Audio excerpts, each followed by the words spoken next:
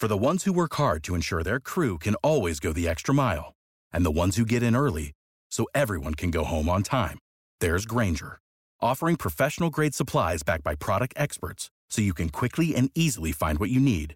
Plus, you can count on access to a committed team ready to go the extra mile for you. Call, click Grainger.com, or just stop by. Grainger, for the ones who get it done.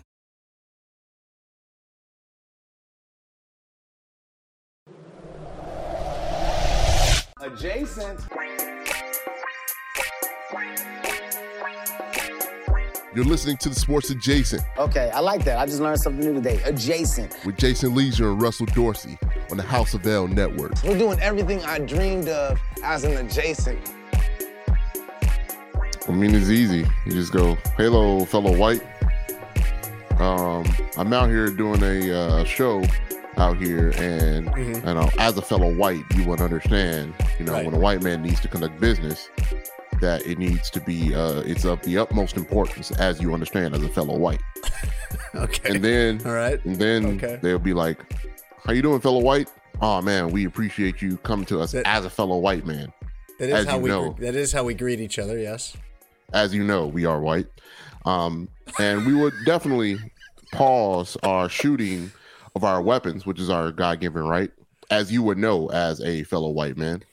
But we understand that business needs to be conducted in a whitely fashion. So we will honor your request to stop shooting our said guns, which was given to us by our four whites, as the Second Amendment has deemed us to. And we appreciate the candor of another white man to address me, a fellow white man, to conduct this here conversation as white men. And then you do your white man handshake, which is the just a you handshake. stick your arm out, and then you go back to conduct your business. I mean, wow, you nailed it. Mm-hmm. That is how we talk amongst ourselves. Mm-hmm. But let's get Russ in here. It is going to be an issue, like if the neighbors are out shooting target practice every Wednesday night. I texted my dad because I do this at my dad's house, like you know. I mean, we don't have anything like this around where we live, and my dad where I live. My dad. Okay, all right. Really? But my dad doesn't live out in the country. We went over this.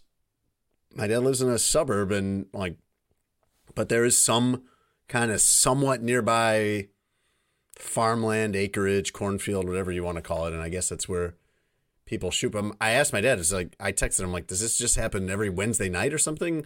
And he goes, no, it's kind of unpredictable. But apparently the county that we live in is going to pass an ordinance that bans this very soon. They should. I am all for if people want to harmlessly shoot their guns, out where it doesn't affect anybody. That doesn't bother me, but you're right. Your property butts up against the neighborhood. Nobody wants to listen to that. I mean, they got to prepare for the incoming war, They're going to be a part of the militia. So they got to be prepared when. Okay. All right. Well, you're really on one today, huh? You're really coming for the whites today. What? I just explained how a respectful conversation between fellow whites happened. I love that Russ was like, when I was texting you and Russ about, the gunshots in the background, where I'm like, that's not going to be good for the background of a podcast. Russ is like, well, just go tell him to knock it off. I don't talk to somebody like that at Jewel, let alone somebody that's got an active gun in their hand that they've been shooting. Yeah, I mean, I don't know. I never had a conversation to ask somebody to please stop shooting your gun. Either have I.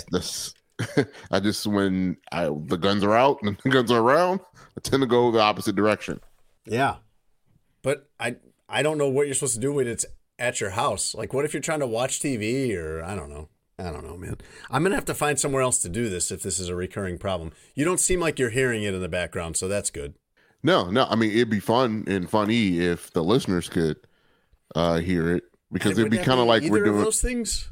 It's kind of like we're doing a podcast music video, where a rap music video where you hear the guns in the background, but then we got these fire bars or these fire takes coming off, to the sounds of the beat of the drum. You feel me? Boom, boom, boom, boom, boom, boom. You understand me?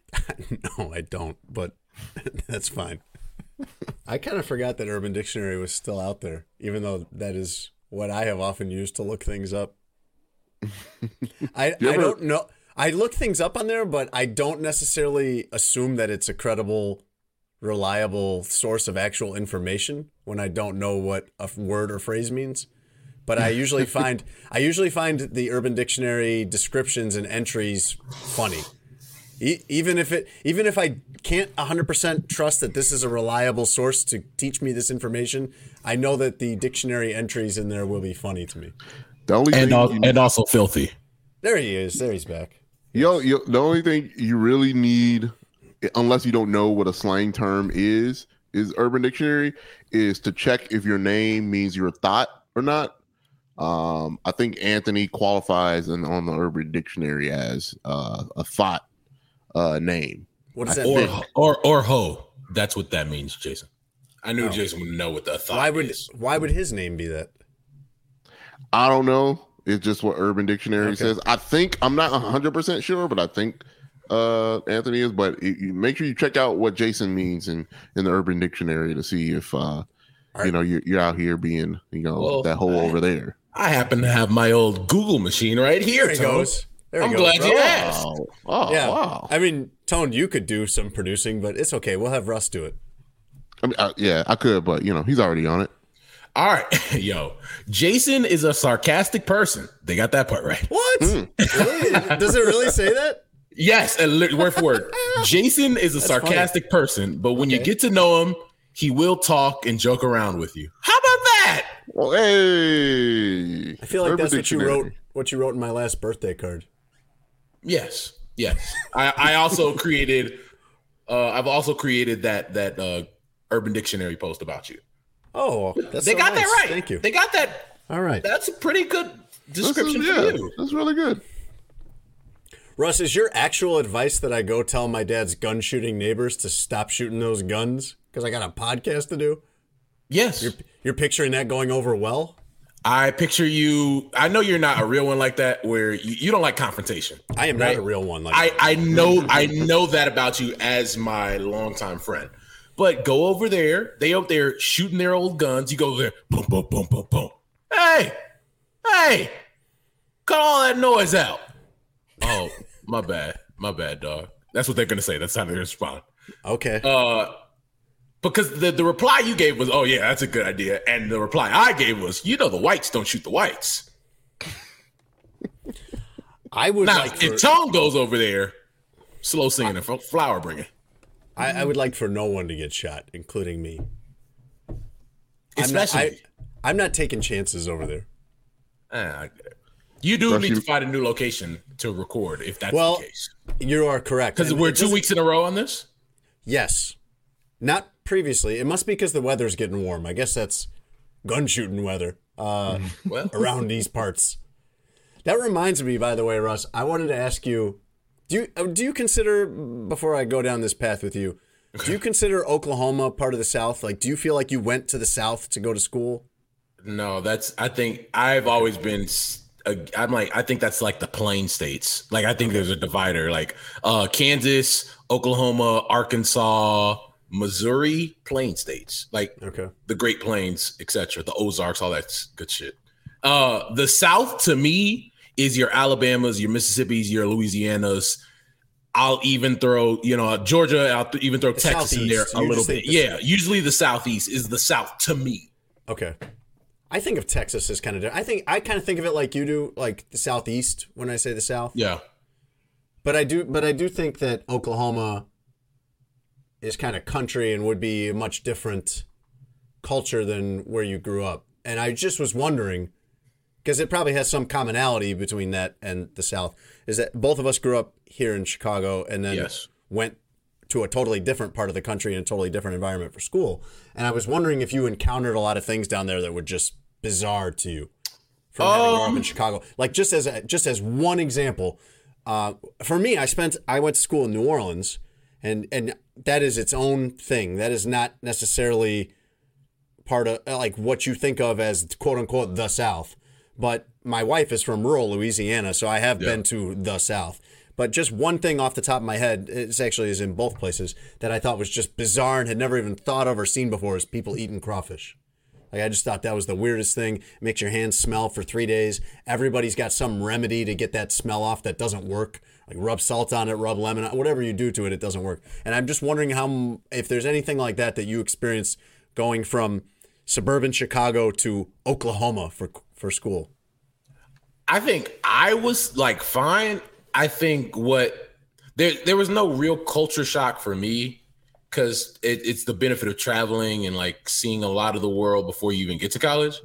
I think the thing that was wild to me was that when I was down there and I had started like going out, taking girls on dates down there, there was like the shock that I was like dating girls that weren't just black girls, like everybody.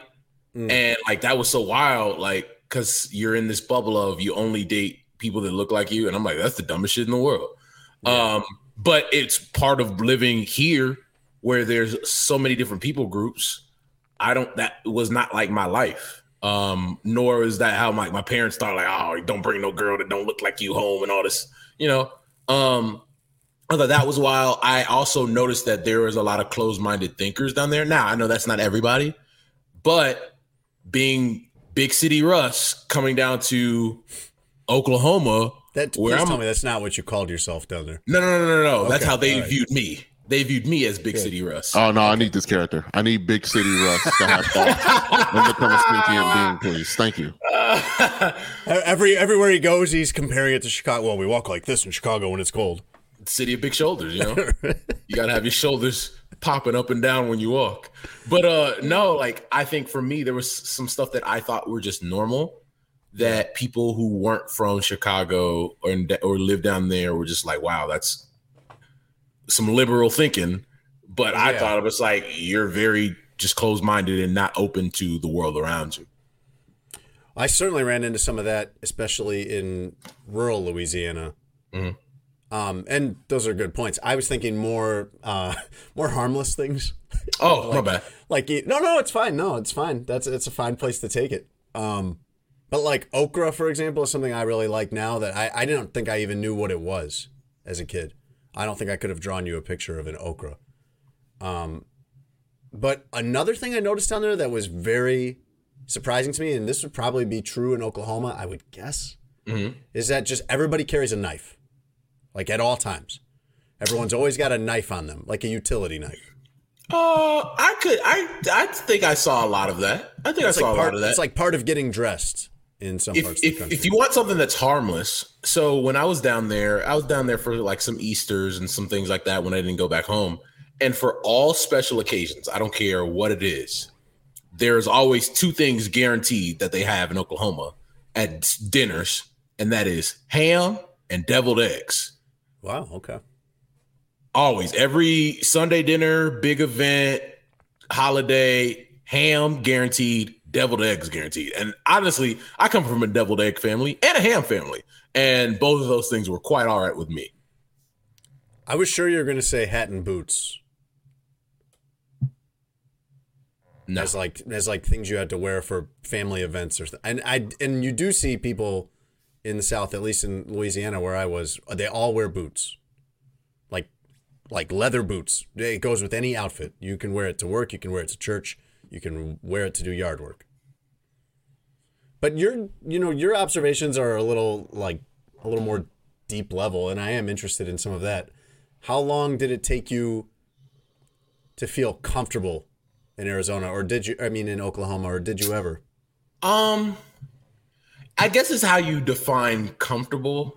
Like I knew from the moment that I got down there that I am never going to move down here. Right? Like that's just not the world I wanted to like live in. Yeah. You didn't see yourself staying there. Yeah, where there was a lot. But you were going to be there for a few years at least. Yeah, so it's just like I this is the choice I made to come down here. So like, let me figure out my group of friends and people who are like-minded but like open-minded, want to grow, et cetera, at a school where there was a lot of those closed-minded people, right? Like that was the reality of it. Like I was around that not just because I was in Oklahoma, but because a lot of the people that went to my school were some of those closed-minded people. And so I think it took me.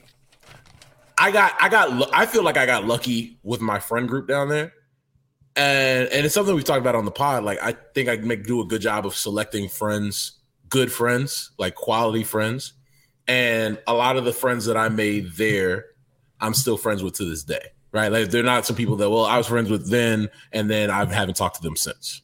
Mm.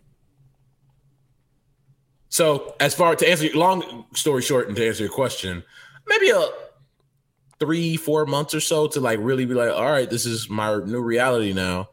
But like, I don't think I ever got like, nah, I could make this work. I'm home. No. Well, most people don't go off to school expecting that. I did. I mean, I didn't go. I'm sorry. I should say I didn't go to New Orleans expecting that, but it happened.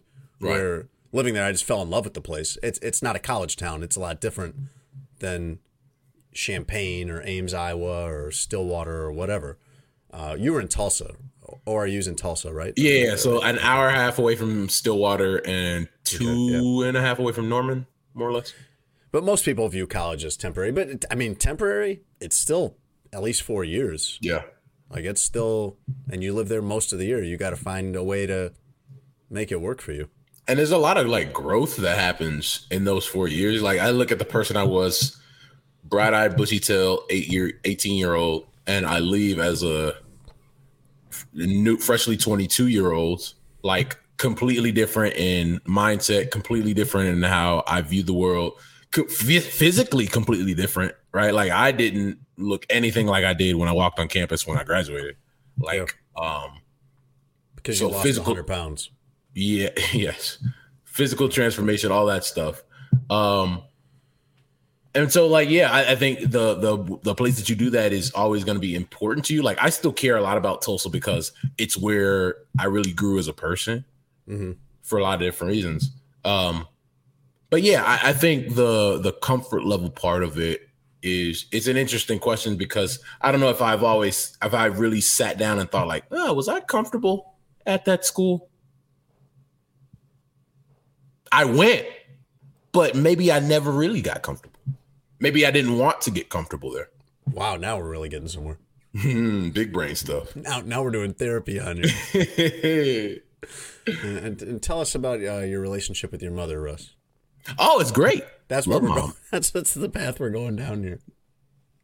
I think you're right though that everybody romanticizes the place they went to school. Yeah. And so, when I throw those places out there like Ames, Iowa or Champaign, Illinois, if you went to college there, you probably think that's an amazing place, or Gainesville, Florida, or wherever.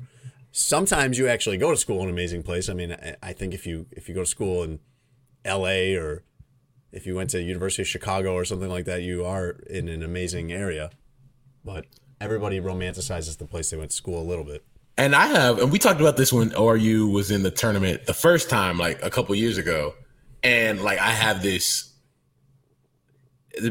Some people will call it love-hate, but I call it a hate-hate relationship with ORU, where like I don't necessarily love that school. I actually don't like that school at all for a lot of the ideals, etc.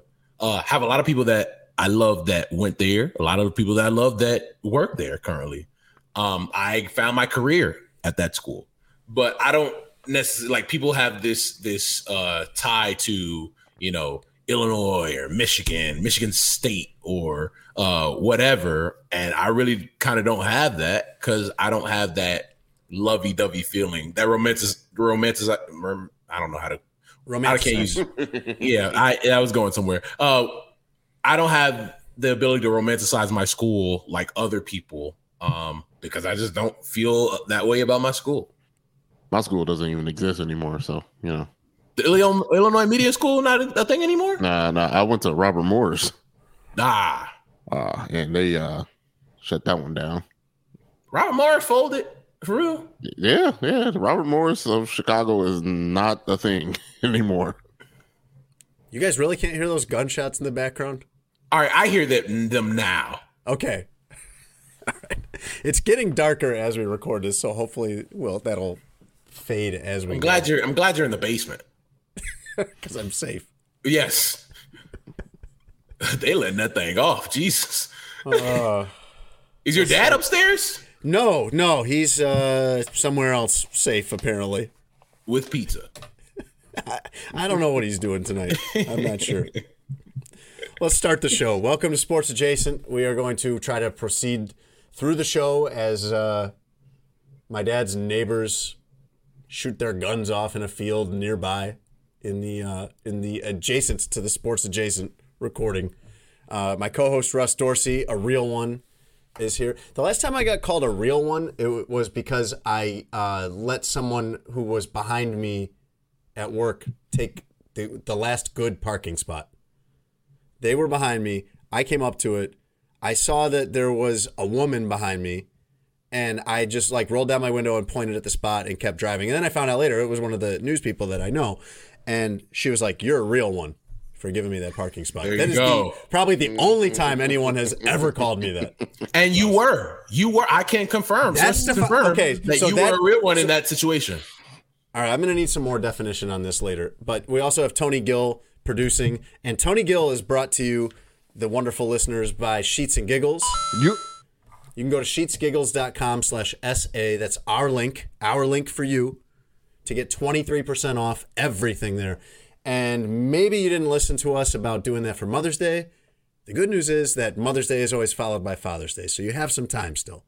You now have a chance to at least do it right for your dad and get 23% off everything there.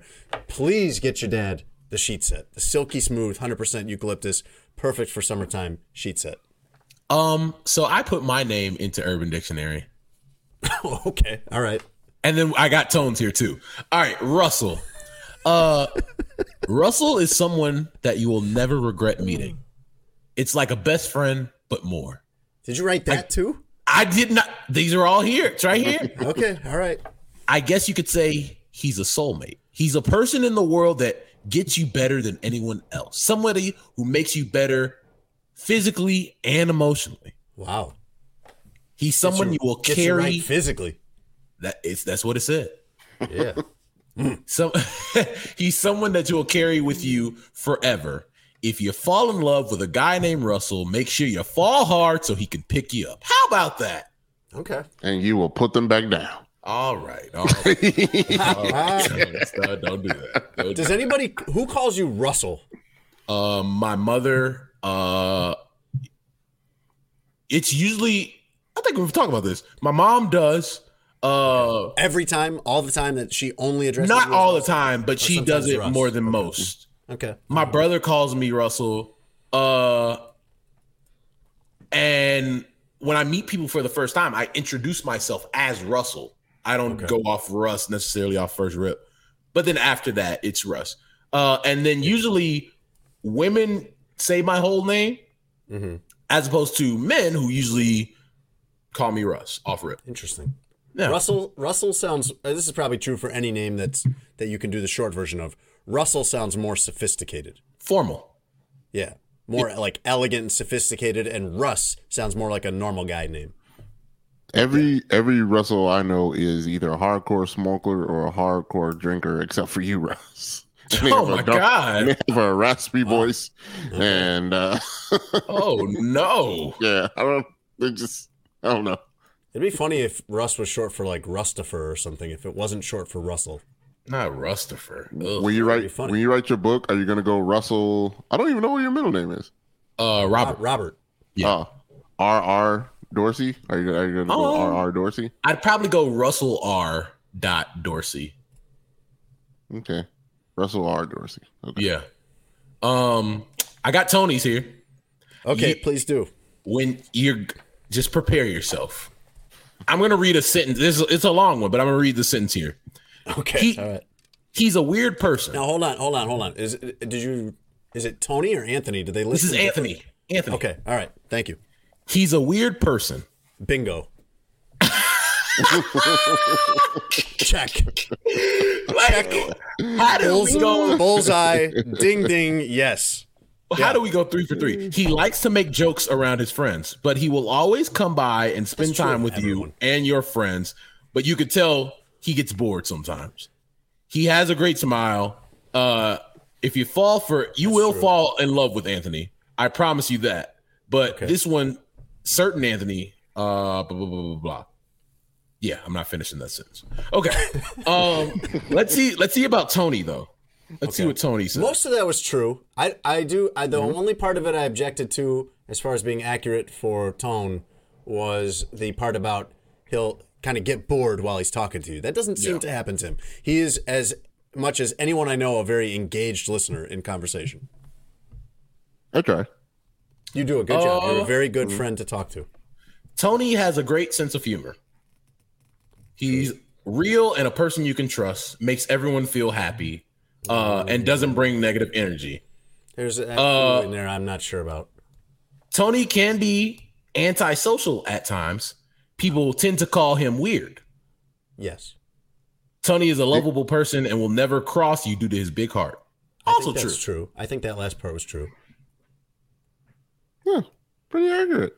Trustworthy, I would say, on the important things. Not quite as trustworthy on the superficial.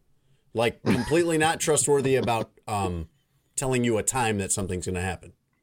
Mm-hmm. And this is kind of like some of the calculus I'm always having to do on the fly with my wife, Russ, where it's like, I'm the only one in my house who operates on actual time. Right. The actual time and the actual minutes and the actual times a day. Mm-hmm. Everyone else, I got to be running constant conversions in my mind. So when my wife says, this will be ready, dinner will be ready in 15 minutes, I know that probably 28 minutes, okay.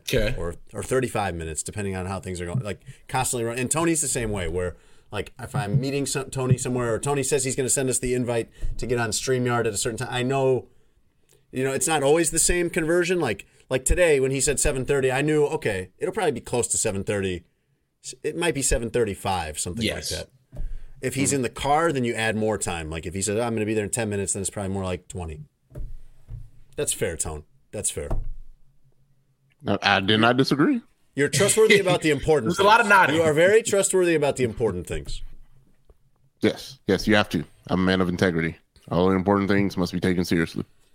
Yes. Like Sheets and Giggles. And make sure you go to sheetsgiggles.com/SA to get 23% off. Sports Adjacent is also brought to you by BetMGM. Go to BetMGM.com or download the BetMGM app and get our offer with promo code ADJACENT1000. Your first bet with BetMGM gets paid back up to $1,000 if you don't win. Just go to BetMGM, the king of sportsbooks, promo code ADJACENT1000.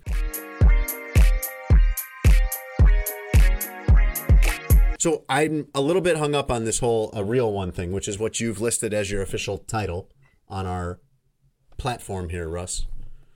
How is it that I am a real one if I go confront the gun shooting neighbors, but also a real one if I just give my parking spot to someone else? I mean, that's a wide umbrella if both of those things are covered in that description. I mean, words have multiple meanings, Jason. Okay, but help me navigate it here. Help me navigate it here. In some ways, it sounds like you're saying I am, in fact, a real one. And in other ways, I'm not. For example, Tony always talks about his cartoon show that he likes with Goku. And he says real ones know. Mm-hmm. And I don't know. Therefore, not a real one. In that case. Mm-hmm. Okay, so case-by-case basis. I got it. Okay. Somebody pulls up on you and your wife and starts to static, you're not a real one. Like, I don't expect you to throw hands in that situation, so you're not a real one. And they'll probably be able to sniff that out very quickly. 100%. Right. 100%. Because, Russ, they probably are a real one. They probably are. Yeah. That's usually how it goes. I'm catching on. Why are you laughing, Tone? I'm getting it. This is how people learn, Tone, okay? The first time you do a math test, the first time you do an algebra test, you don't score 100 on it, okay? Mm-hmm. You score like 70% or 60%. And you're like, okay, I got some learning to do. That's true. This is the learning part. Go on, Professor. All right. And so in that case of you giving up your parking spot for the young lady that was behind you, you were, in that case, a real one. By being, like, courteous and thoughtful. Yeah. Okay. All right. And you have listed yourself as a real one based on mine doesn't need to be specific, explained. Mine doesn't need to be explained. Well, to me, it kind of seems like it needs to be explained to me. Probably everyone else is getting it, but based on which factors are you declaring yourself a real one? No, I can't do that. Does a real one, in fact, declare himself a real one, or does a real one need other people to say it about him? It's like Tone said. Real ones know. Okay. That's why it doesn't need to be explained. I can't dispute that. And Tone is a real one or not a real one, or Tone's a real one. Oh, I'm a real one. Yeah. Okay. So you and Tony are real ones with no qualifiers. Yeah. I'm a real one on a case-by-case basis. Yes. Until proven otherwise. You had to be explained what the phrase meant, so yes. What Further notice. What has the big homie said about you? Nothing. Unless the big homie is Lawrence. That says a lot. That says a lot, though. Okay. All right. Next time you go on Lawrence's show, ask him if you're a real one, because I would say Lawrence would qualify as a big homie in the Chicagoland area. He's mine. He's my big homie. So I feel like in our sphere he is. So next time you're on his radio show with Dan Bernstein, and ask him, is Dan a real one? I think that'll be a good debate. I'll Is get Dan Dan's opinion Bernstein while I'm there too. A real one? Okay. Ooh, we should do a list Chicago real ones. Ooh. Yeah, that might help me. To know who else is a real one. Who are the real ones in Chicago? Okay, for example, this is not a name that everyone knows, but he has been on our podcast and we've discussed him plenty, and you guys have both met him. Is my brother Jake a real one?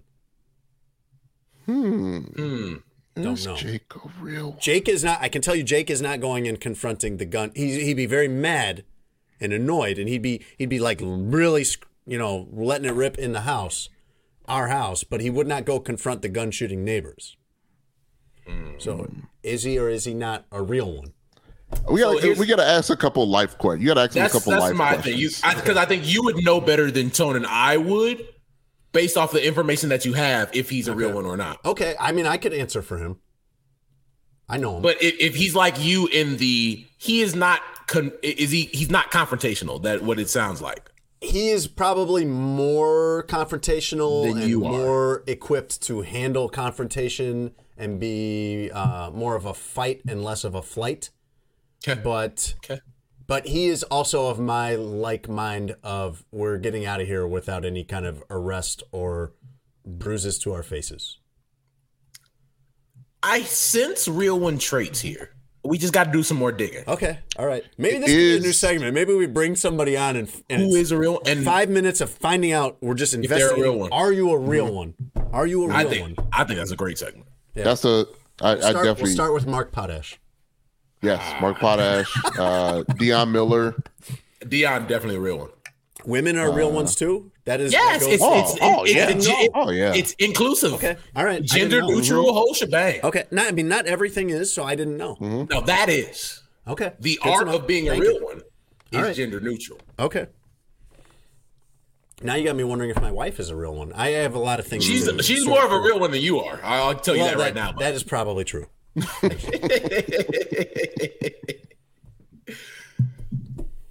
Oh man, that's funny. Are you a real one? That'd be a good segment. Tony, you need to work on some imaging for that. You do. Yeah, Tone, get on that. That might be a staple. We got it. That would be like, I don't want to do it. We get that sponsored. We could be. We're not going to do it with a guest. We're not going to do it. We need someone that will come on to only do that and then leave. And it has to be someone that is in question. Someone that's not obvious. Like, even knowing so little about how this is defined, I'm pretty sure Ken Davis is a real one. Yes. I know Ken's upbringing too. Right. That's the other part. I know how Ken grew up with. And it upsets you, but I'm pretty sure Potsy would be like a first ballot real one. What are Potsy's qualifications? It doesn't upset me. It just makes me laugh. 1,000% fearless, not scared of anything, ready for confrontation at a moment's notice. That's a real one trait. And likely will not be defeated in that confrontation. Yo, Potsy be having to smoke for people. That's real one traits. He has the smoke for him, and when they don't like it, he is ready to tell them why it's true anyway. You know what's crazy? Someone put this part in too. I've seen Jason in his element be a real one. Oh, okay. Like Jason used to pull up on Matt Nagy in the press conferences. Oh, stop with that. That counts. That's just No. Let me explain it to you. Because there's a lot that any Jason more that than does. the cashier at Jewel's doing a nice job bagging Jason, groceries. you got to listen It's to the me. same. Jason is not. Because listen to me. There's a lot of people that do our job that would never ask the questions that you ask, and never want to ask the questions that you ask. I was one of those people when I was starting out. It takes a while. It takes a while to become a real one. The first head coach that I ever covered when I was 22 was Nick Saban, head coach of the Dolphins. And Real one. Yes. Thank you, Tone. And if I don't think I would have admitted this at the time or even maybe within 10 years of that time, but I can admit now, looking back on that, I was overmatched. That was me getting blown out by 20 every night in those press conferences. I was not ready at 22 for Nick Saban. Got there eventually. Get his backbone out, but Nick Saban. Oh. And that was not how I phrased it, Tone. You said you were getting blown out, so, you know. It's not like I yelled, "Blow me out, bro," or something like that. Guilty. You didn't say it on a national show like I did. Right. And they have it written on a board in our green room. I got to find that clip. We got to. And it just says Russ. I might have it on my phone. You know, Blow me out, bro. The one honest thing that I only covered Nick Saban for that one season. That was his last season in the NFL before he went to Bama. The one honest thing that guy did while I was covering him was a few of us from South Florida went to his introductory press conference in Alabama right at the end of that season. And they did not want the South Florida media wrecking his big celebratory Alabama introductory press conference. So he sent a guy to me and Alex Marvez and Jeff Darlington and said, "Hey, Nick saw you guys here, and he said, if you will do him a favor by not asking any questions during this press conference, he will meet with you in his office and talk to you for as long as you want and answer every single question." And we kind of look at each other and we're all like, it's very competitive down there too. So we're definitely not, allies in this setting. And we're all kind of like, I guess we're just going to like take the deal and hold our breath. Yeah. And to his credit, Nick Saban came through, like made good on his end of the deal. And we sat in his office for like an hour after that. That's a real one. Real? Because he. It's a real one. There's a lot of coaches that were like, all right, got them off my back. I'm out of this joint. Yep. Mm-hmm. Got him. Yep. Got him. Yes. But yeah, I mean, to be perfectly honest, the way he left Miami, where he told reporters, "I'm not leaving to go to Alabama. I'm not leaving to go to Alabama," and then leaves. That's not a real one move. That's what do you not want a real me to one say? move. You want me to say it? You need me to say it? Fine. I'm not going to be the Alabama coach. Yeah, that was a lie. Real ones don't lie. They accept the consequences of telling the truth, no matter what the cost it would be to you. But he made up a little bit, and I think he's made up since about being a real one, by just being honest. Like, hey, I would not like to ruin this moment, but I will take my personal time to answer as many questions as need be. So. Shout out to Nick Saban. I'm going to have to learn how to ask. Can we get Ryan questions. Poles on to answer if he's a real one? And that's the only question we have. Ryan, we appreciate the time. Are you a real one? Okay. And what if he was like, shit? I mean, I was part of the group that drafted Pat Mahomes. Real one. Or when both of you guys are meeting up with these people, just bring out your recorder and you ask them only one question: are they a real one? And then have them answer that, and then we'll make either have a one a week one where this is Carl. I love that we're workshopping. Cody Bellinger answering if he's a real one. We should do this. Imagine Jason in a scrum with Justin Fields. Is like, Justin, look, word around town, from people that I've talked to, is that you're a real one. Can you confirm that? And just let him go. Yep. That would be And you know what? And you know what's funny? Howard They will question. answer. He's 100% going to answer that. Yes. Give you a full 100%. answer. He might not answer another one of your questions all year. He'll answer that. I like we need to continue this staff meeting about this future segment. 'Cause Yes. I think we should do this. But I like Tony's idea more of like using the, I don't know what you want to call it, secret access or whatever that you get, because you know about this, Russ. Like, you know, you're in a clubhouse, or more likely you're at the owners' meetings or something where you can kind of pull the situations where you can pull someone aside and ask them the things you really want to know. And that's what Tony wants me to, like, you have to be in position to get that, okay? Like anybody, and I don't say this to be superior or anything. This is just the facts of how these jobs work. Anybody, any intern can come to a press conference and ask a question. All you have to do is just be like, have enough guts to ask a question into a microphone and you'll be all right. You have to really be in the job and make connections and know what you're doing to get that kind of off to the side access where you're nodding along. I have to describe what you're doing because it's a podcast. So, like, Tony wants me to use that hard-earned credibility and access to just pull someone aside. Like go down to Alabama Pro Day where Ryan Poles is scouting future players for the Bears and flag him down and be like, hey, Ryan, I need to talk to you about something before you go. Just need a couple of minutes. Okay, sure. Yeah. One thing real quick. Are you a real one? Absolutely. Yeah.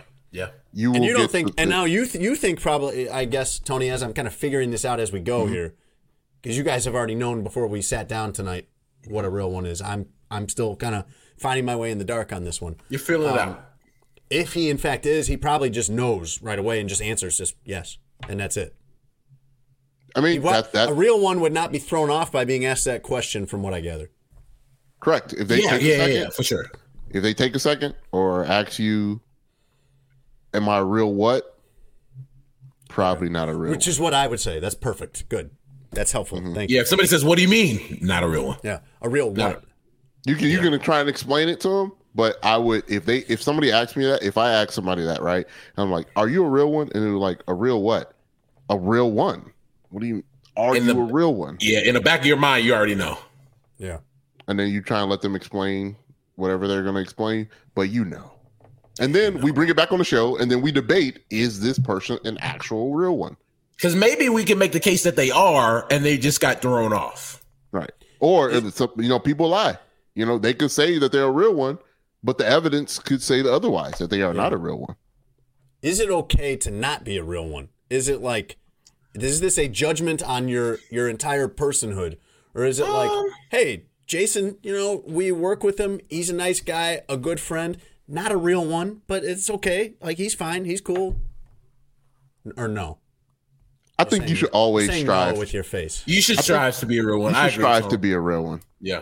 Right? Yeah. Like, if you aren't currently, if you're listening to this and you aren't currently a real one based off the very vague definition of a real one that we have given already, you got to question yourself. And then you should strive, or maybe ask your relatives or kids. If you got kids, ask your kids, are you a real one as a parent? Kids gonna keep it a buck. They don't keep it a thou wow. Or ask an older person. They have no filter. They'll let you know if you're a real one or not. Oh, no, baby. You're not a real one. That's what your grandma gonna say. There you go. Yes. So everybody's she would homework. say it so lovingly and not so judgmentally like you. Baby. You're not a real one, baby. That's not your game. No, it's not for you. And that's everybody's, okay, baby. Everybody's homework. See, I like how you're breaking this to me as this character, as grandma. As grandma, Russ does grandma. Yeah. I like that better.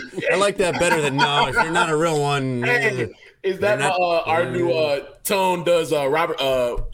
What's Serena and them dad's name? Yes, Richard Williams. Richard Williams. Yes, that's the new Richard Williams. Russ, do grandma complimenting Ryan Poles on a successful drive. Oh, baby, you had a nice drive. Oh, you done that nice young boy from Tennessee, Darnell. Yeah. He's a big boy. Big boy. Kyrie Irving did Uncle Drew. We got Grandma Russ. Oh, yeah, baby. You just really got to like say "oh" and then say "baby" at the end. So it's always going to be nice. It's always going to be like reassuring. Well, not necessarily. Like she's going to say negative things, but in a really loving way. So like, how's she going to handle it with like the White Sox, for example? Oh no, baby, they not good. They not good, but it's okay. It's okay. You gonna have a good time at the game. They got Southpaw and pizza. You can get some pizza, baby. Southpaw. They got a Lopez in the corner, baby. Get you some corner.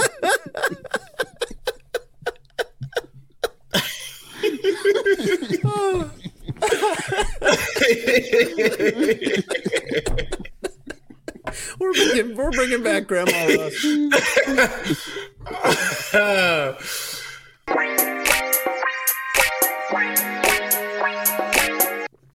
Without the ones like you, who work tirelessly to keep things running, everything would suddenly stop. Hospitals, factories, schools, and power plants, they all depend on you. No matter the weather, emergency, or time of day, you're the ones who get it done. At Grainger, we're here for you with professional-grade industrial supplies. Count on real-time product availability and fast delivery. Call, clickgrainger.com, or just stop by. Grainger, for the ones who get it done. I want to talk about a couple of sports stories with you, Russ. Okay.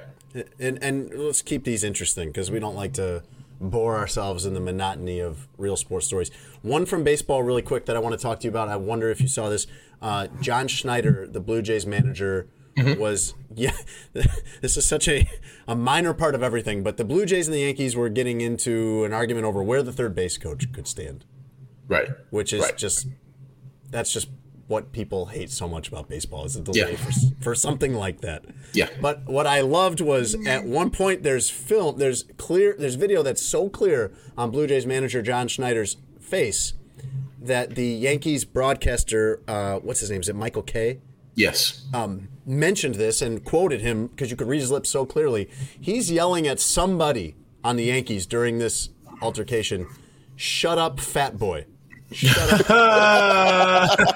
Fat boy.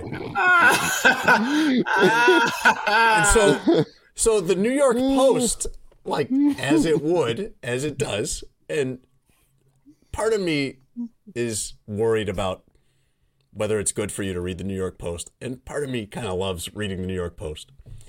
But the New York Post launches an investigation on who he was talking about. The headline on this story from Justin Terranova is, "Who is the Yankees, quote, fat boy that Blue Jays John Schneider screamed at?"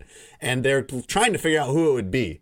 And the heaviest player on their roster is Aaron Judge, and he's not a fat boy. No. Aaron Judge is not fat.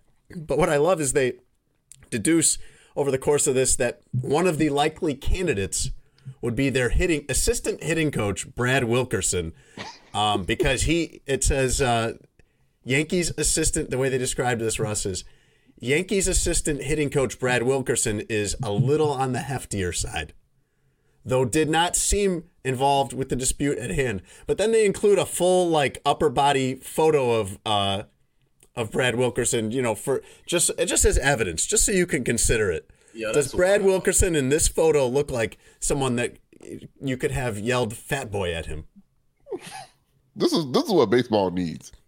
Like I love spicy baseball. I tell people all the time. We need to get all these dudes mic'd up. We need to know what's going on. Like more than any other sport that has continuous action, the sports that lack action, like golf and baseball on a continuous basis, like we need people mic'd up so we can hear all the trash. One of my favorite parts about this season was Tim Anderson earlier this year got ejected from a game, and he was arguing with the umpires, and he just kept going, "You soft.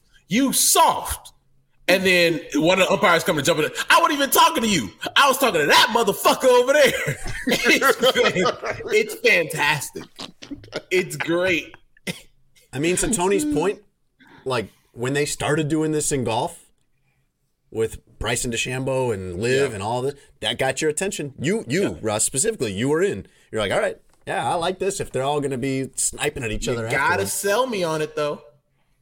And the games were really good in that Yankees Blue Jays series. It wasn't just yapping.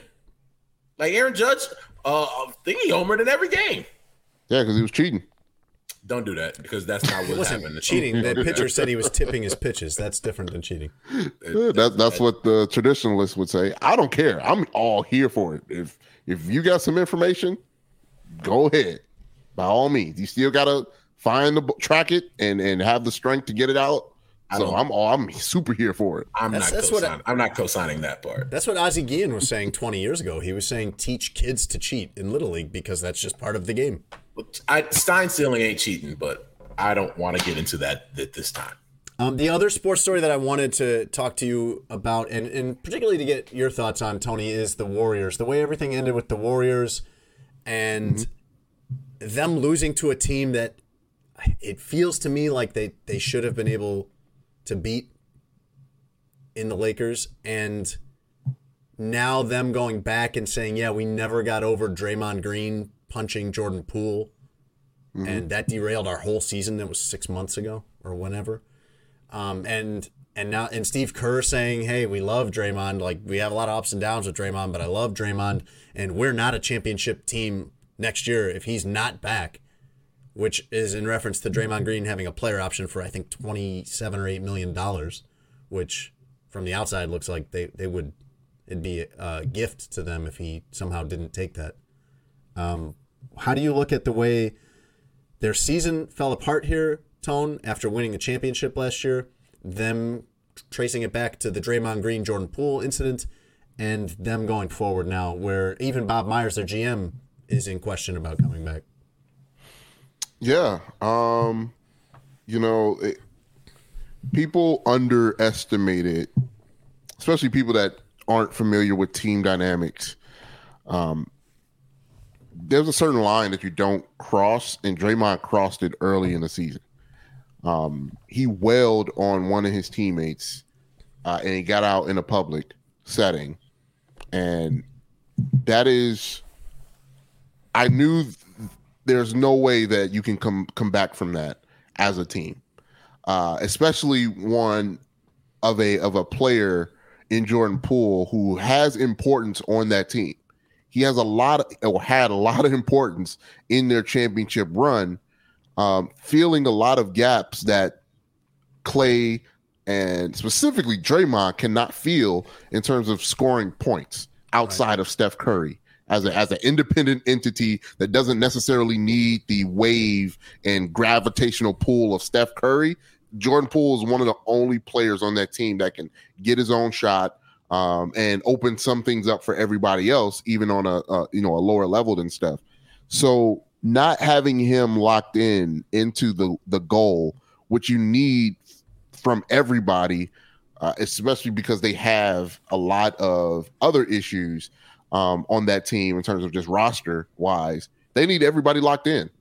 And the moment he knocked out Jordan Poole in that practice at the beginning of the season, their season, in my opinion, was done, was over. As much as people like to say, oh, they're professionals, they're still people. They're still human beings. And Jordan Poole was embarrassed on a public stage, on a public platform, and Draymond barely got punished for it. He left one game. Like he knocked out his teammate. They generally treated it like the embarrassment of all of this going public is punishment enough for Draymond, right? Which it obviously was not. And on top of that, Draymond gets to talk about it on his podcast. Right. So I think a lot of things that are afforded to champions and should be there in terms of privileges and stuff like that. But there's a certain level of not only professionalism, but camaraderie that you need to win a championship. Just on a base level. And when it's not there and you disturb that, and it's not adequately addressed by the coach or the organization, you're going to have issues. And those issues showed up even with Jordan Poole's play. It looked like that dude did not want to be there. Like he had like 4 fouls in the first quarter of like game 5 or something like that. I was like, bad. What is he doing? Some Olay defense too. Right. So like if he's better than that. We've seen him be better than that. So yes, I think a lot of this was on Draymond. And it's sad because he is a great basketball mind and he's probably going to go to the Hall for being a great player. But you got to take the understand, like when you talk about Draymond, the good and the bad, that bad stuff really impacts their team and has impacted their team. I mean, he got suspended from an NBA Finals game. That's where I was having an issue with him the last couple of years. Is you can deal with a lot of things, no matter what you're willing to deal with. When the guy can't play in some games, important games, because of his decisions, that's where it becomes a real problem. Russ, why are they saying that they want him back? I mean, he played a lot of minutes for them, but we've been looking at this for even probably last year, Russ. To be honest, last season, looking at that contract as kind of problematic for them. An albatross, if you will. His inconsistency. I mean, regardless of the contract, giving him that kind of role seems a little bit risky. I mean, I think that there is truth in what Steve Kerr said. Do I think Steve Kerr really means it when he says, I don't know if we're a championship caliber team without Draymond Green? I actually really do, right? I also think you can look at their roster and said, man, a lot of those guys brought a lot of winning to Golden State. They're also all getting up there. You know, I think Steph still has tons of years of really great basketball ahead of him at 35. His game is built for it. But Klay Thompson did not play like Klay Thompson this run, right? Draymond did not play like Draymond until they brought him off the bench and he looked to be his old self. You even saw some flashes offensively. Jordan Poole didn't play like a guy who just got $90 million over the summer. Like, there were some things that were wrong there, and they need to figure that out. And it ain't going to be cheap, because it's not like those are team options. Those dudes are going to pick up. Draymond is picking up that option. So it's going to hamper what you're able to do in the future.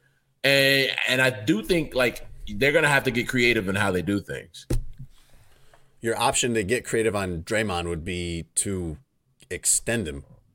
That's, weirdly enough, like, that is how you'd save money. Would be, instead of 1 year, $27 million, how about like 2 years, $40 million or something like that,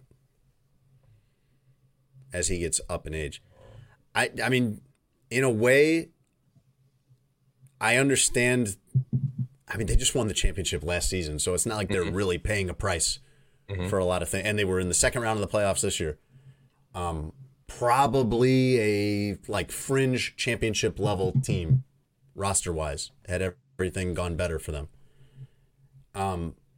You could look at it like the Blackhawks, where they had this great core, and it, like, we cannot let these guys leave. We pay these guys whatever it takes because the window is open now, and you go for it. The Rams did this, like, just do whatever it takes to compete now. Consequences be damned. Like, we'll deal with that when we get there. The Warriors have an opportunity not to go that way because they have some of these young guys. Wiggins is 27, Poole is 23, Looney. Like, they have some younger guys that they could keep this going, but it's going to be really hard to keep that going if Draymond Green is making $28 million and playing 30-something minutes a game for you. Yeah, they have some key decisions to make.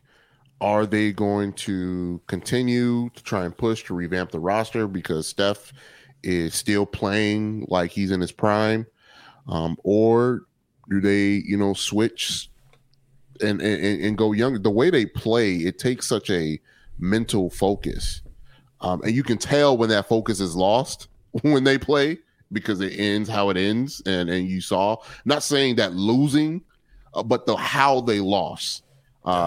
They play a very high level IQ style of basketball. And if you're not in tune with what's going on, it just looks really sloppy and it looks really bad. So that's why I can see why Steve Kerr is like, look, if we don't have Draymond to be that connecting piece on the defensive end and offensive end with his passing, with his understanding of the system, he's right. How do you feel that void of what he does for them specifically? And it's very specific and very hard to pull off. So I don't know what the Warriors do. I think I can assume and think they're going to try and, bring as many pieces back as they can. But they got to think about trading Jordan Poole and seeing what they can get for him, because I don't know if he's going to be able to come back mentally from what happened to him, the start of last season. Yeah, if Draymond is going to be there, yeah, right. Especially if Draymond's going to be there, right. And which is up to Draymond, as Russ pointed out, right. And if it will behoove Draymond to figure out if he can get a long-term deal versus play on the 1-year player option. So he doesn't want to play on that 1 year anyway. So this offseason is going to be very interesting for the Warriors and their dynasty and their legacy. In terms of the end of it, we all know what they are and what they have been. They're already locked in, but how do they want to finish this off? They have this option to keep it open. That's what makes all of this interesting, because usually these things are falling apart and you see it coming and you're just wondering, how long can the Patriots or the Blackhawks or whoever had this great run, how long can they just hang on, just keep that window cracked open? These guys have a chance, and it looked like last year, Russ, it looked like last season, like, oh man, they're back. They're not cracking the window. They are ripping that. They're knocking out the window. Right. Like their window's going to be open for 10 more years if all of these young guys are good. Right. So there is a lot at stake. This is still a team that could be a contender for a while. Yeah, if they do it right, they got to really thread the needle. Because I get the enticeness of, man, Steph still playing like he top 5 out here. Like, it's so enticing. Yeah, like, man, he's I cannot let that go. Right.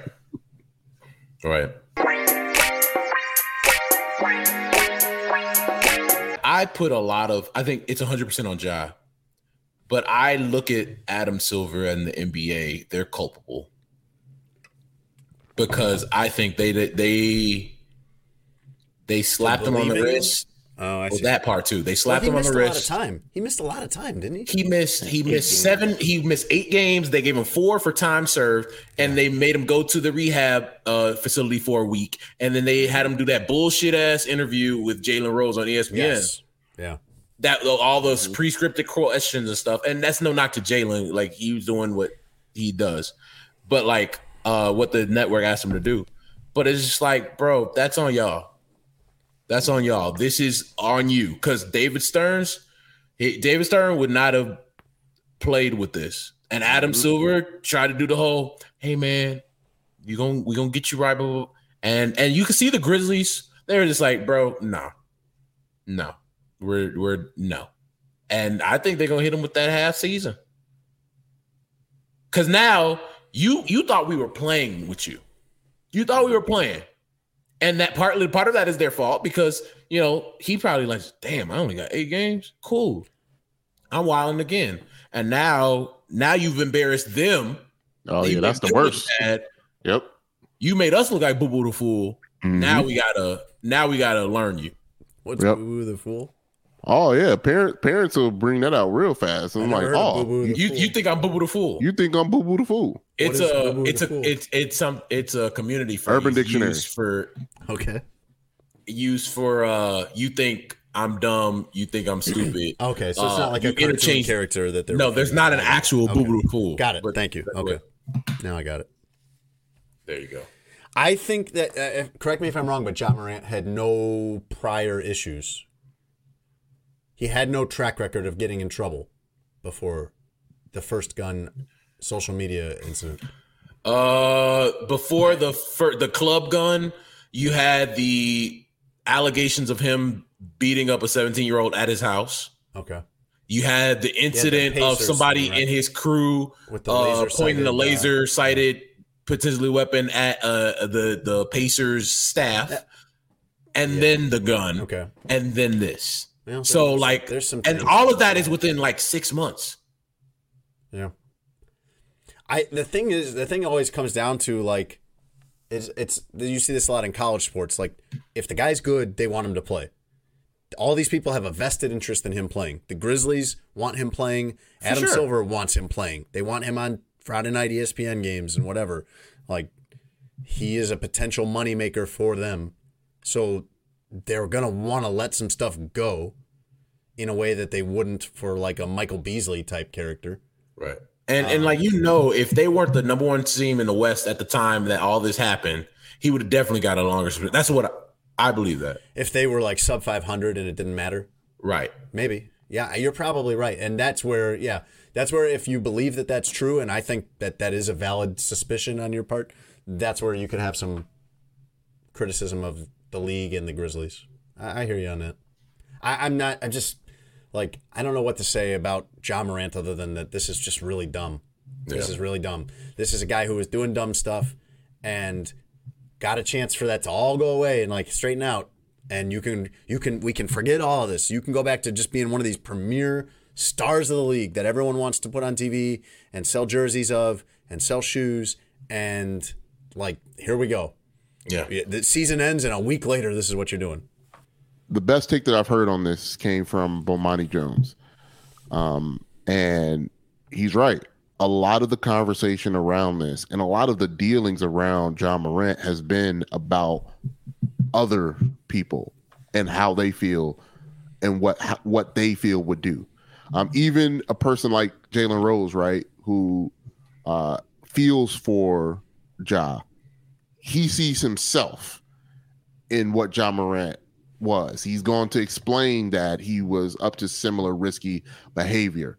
The one thing that people aren't doing is looking at Ja the individual to figure out what is wrong with him.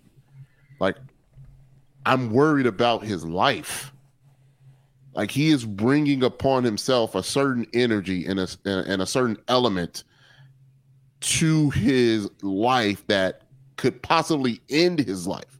Like the flippant use of weapons and showing of weapons triggers something negative to other people who would love to invite that element. Bro, that's always been my thing. It's just like, bro, everybody's tough till tough shows up, and there's somebody that is going to be like, you know what, F Ja Morant, bro, he not real like that, and will knock his head off his shoulders.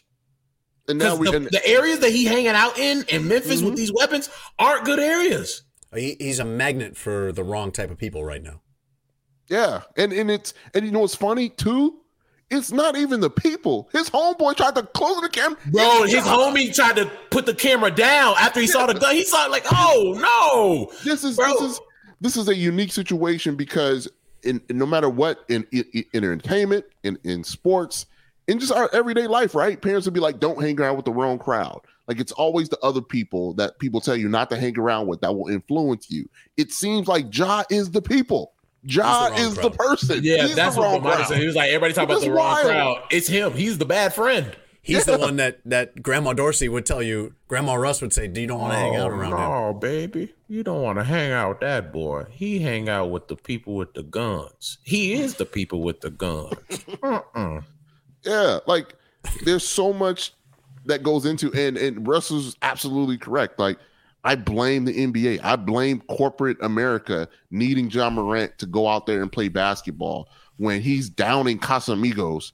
Like, bro, he was a whole alcoholic, and they let him get that. Oh, I ain't an alcoholic, bro. We watched you drink a fifth of Casamigos on the plane. That takes practice. Only people I know who do that are alcoholics.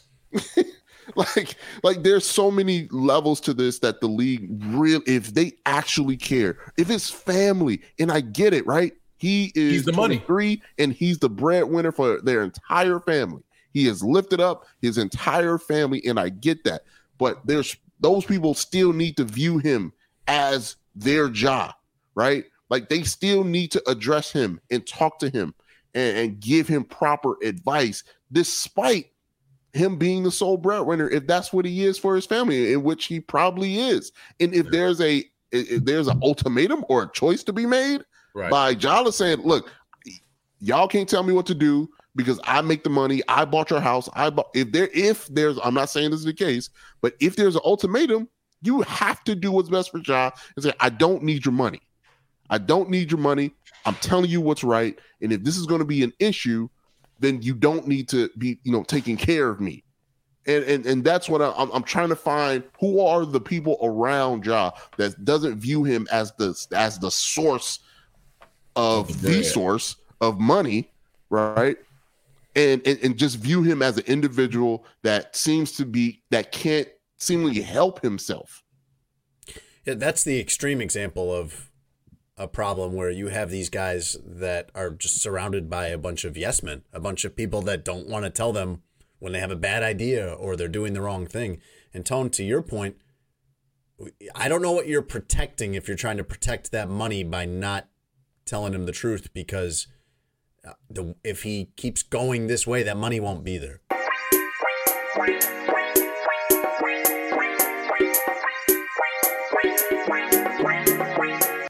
Tony, you were doing some more research on Urban Dictionary during the break? Yes. We talked about Boo Boo the Fool and what is that for your knowledge.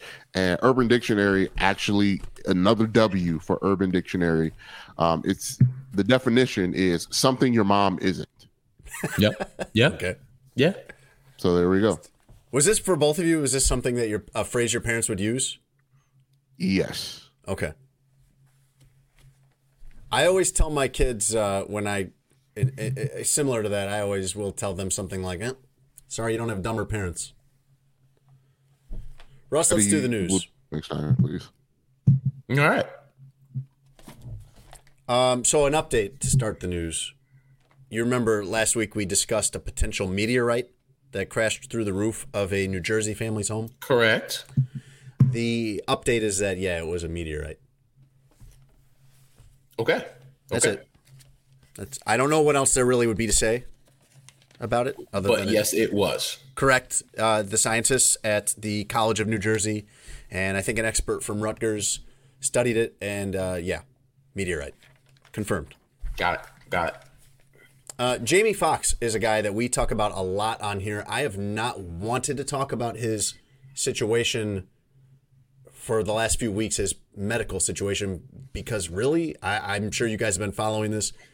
The news has been very wild and reckless and all over the place on this. Yes. And I honestly, I wouldn't even call it the news. The rumors have been wild and reckless in some of the reporting. That's probably a better way to put it. I mean, anything counts as the news these days, I guess. You're right. The spirit of what you're saying is right. I, as a consumer of news and social media, honestly couldn't make heads or tails of it. I couldn't really feel like I was reading something that was solid. I kind of do now. There's still some unknowns with this, but his daughter, Corinne, says that he has been out of the hospital for weeks and is recuperating. Said he even played some pickleball last week. So that all is promising. Yes, compared to what it sounded, what the things out there were. Yeah. Comparing to all these wild things that you heard. Yeah. TMZ reports that he's doing his rehab in Chicago.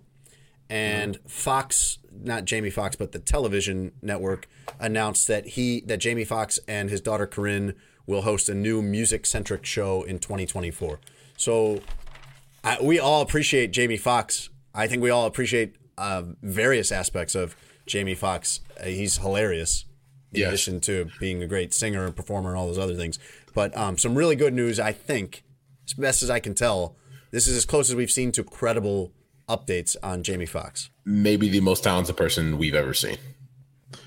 Also, shout out to Kev on Stage, who did the research on one of these companies that were saying that Jamie Foxx's family is preparing for the worst, and all these things about him and not true things that they were reporting, quote unquote, and finding out that they were all headed by white men, headed by white creatives, talking about things of the black culture and black news. Like, that was wild to me. And I hope you all saw it. And I may put it in here. I may or may not. We'll talk about this later. But it was a very, very interesting understanding of how a lot of things of the culture go viral when nobody has said anything of the culture. I thought it was a very, very interesting review point for everybody that's on social media on, hey, a lot of things that you see and a lot of things that get talked about and reciprocated, a lot of things that aren't true are done on purpose. I mean, and this like, when we joke on here sometimes I'd be like, Tone, where did you find that? But that's why I'm like, I don't appreciate places like Shade Room and BSO and all this other places that like they're trying to get you to believe something, click something, see something. And then there's all these people that think that, Jamie Foxx was, down and out and family was coming to the hospital to see him for the last time. Like all this ridiculous stuff. And that was like, all over the place. And you didn't know. Everywhere. None of it. You were like, okay, it seems true. Like you didn't know. You just didn't know. Yep. That's a terrible place to be. I mean, we're talking about a guy's life, but we are talking about celebrity news in this case. I mean, you don't want to be reading what you think is news and just not knowing whether this is true. That's a dangerous place to be. Russ, in Colorado, a 28-year-old man in Springfield, Colorado, was pulled over for going 52 in a 30 late Saturday night. That'll do it. If you get pulled over for going like 36 in a 30, you're going to be like, oh, come on. Come on. You get pulled over for going 52 in a 30, you're going to be like, yeah, I get it. You got me there. There's nothing I can say, really. The police suspected DUI, and clearly this guy was worried about that. So to avoid arrest for DUI, you could imagine somebody switching places with another passenger in the car and be like, I wasn't driving. He switched places with his dog. He was going to try that route. He switched his dog, like his actual canine pet dog. He switches places with his dog. He gets out the passenger door and immediately starts declaring to the police, I wasn't driving. Which is like tattling on yourself right there. Because also, like nobody asked, nobody said get out of the car. But you also in that situation, the police can see into the car as you're doing this, and they did. They did see a lot of shuffling in the car. I suspect they would have eventually caught on to the fact that there's a dog in the driver's seat. But police said there were, quote, clear signs of intoxication. And when they asked the man if he'd been drinking, he ran away. I imagine. He made it about 20 yards before they caught him. And I'm going to assume that caught means tackled in this case. The kicker to this is that there were two other people in the car in the back seat, and they were sober. Wait a minute. All right. Like this guy had other options than driving and other options than trying to switch places with his dog and see if that worked. All right. Tone, we have some glizzy news today. Oh yeah. Oscar Mayer is rolling out a new recipe for its hot dogs this summer. I'm not an Oscar Mayer hot dog guy. Unless they want to sponsor us, then I'll get on board. I like Hebrew National big quarter-pound glizzies. I'm a Vienna beef classic Chicago guy. Can't go wrong there. They're also changing the name of their Wienermobile to the Frankmobile. That's whack. Tony wanted it to be Glizzy Mobile. That's way better. No, it's not. The Glizzy Mobile is, or the Frankmobile as it's called now, is 23 feet long. Long boy. Yep. Mm-hmm. Anyway, first recipe change in 6 years for Oscar Mayer. Let's hear a little bit about it. And now, Tony Gill reads.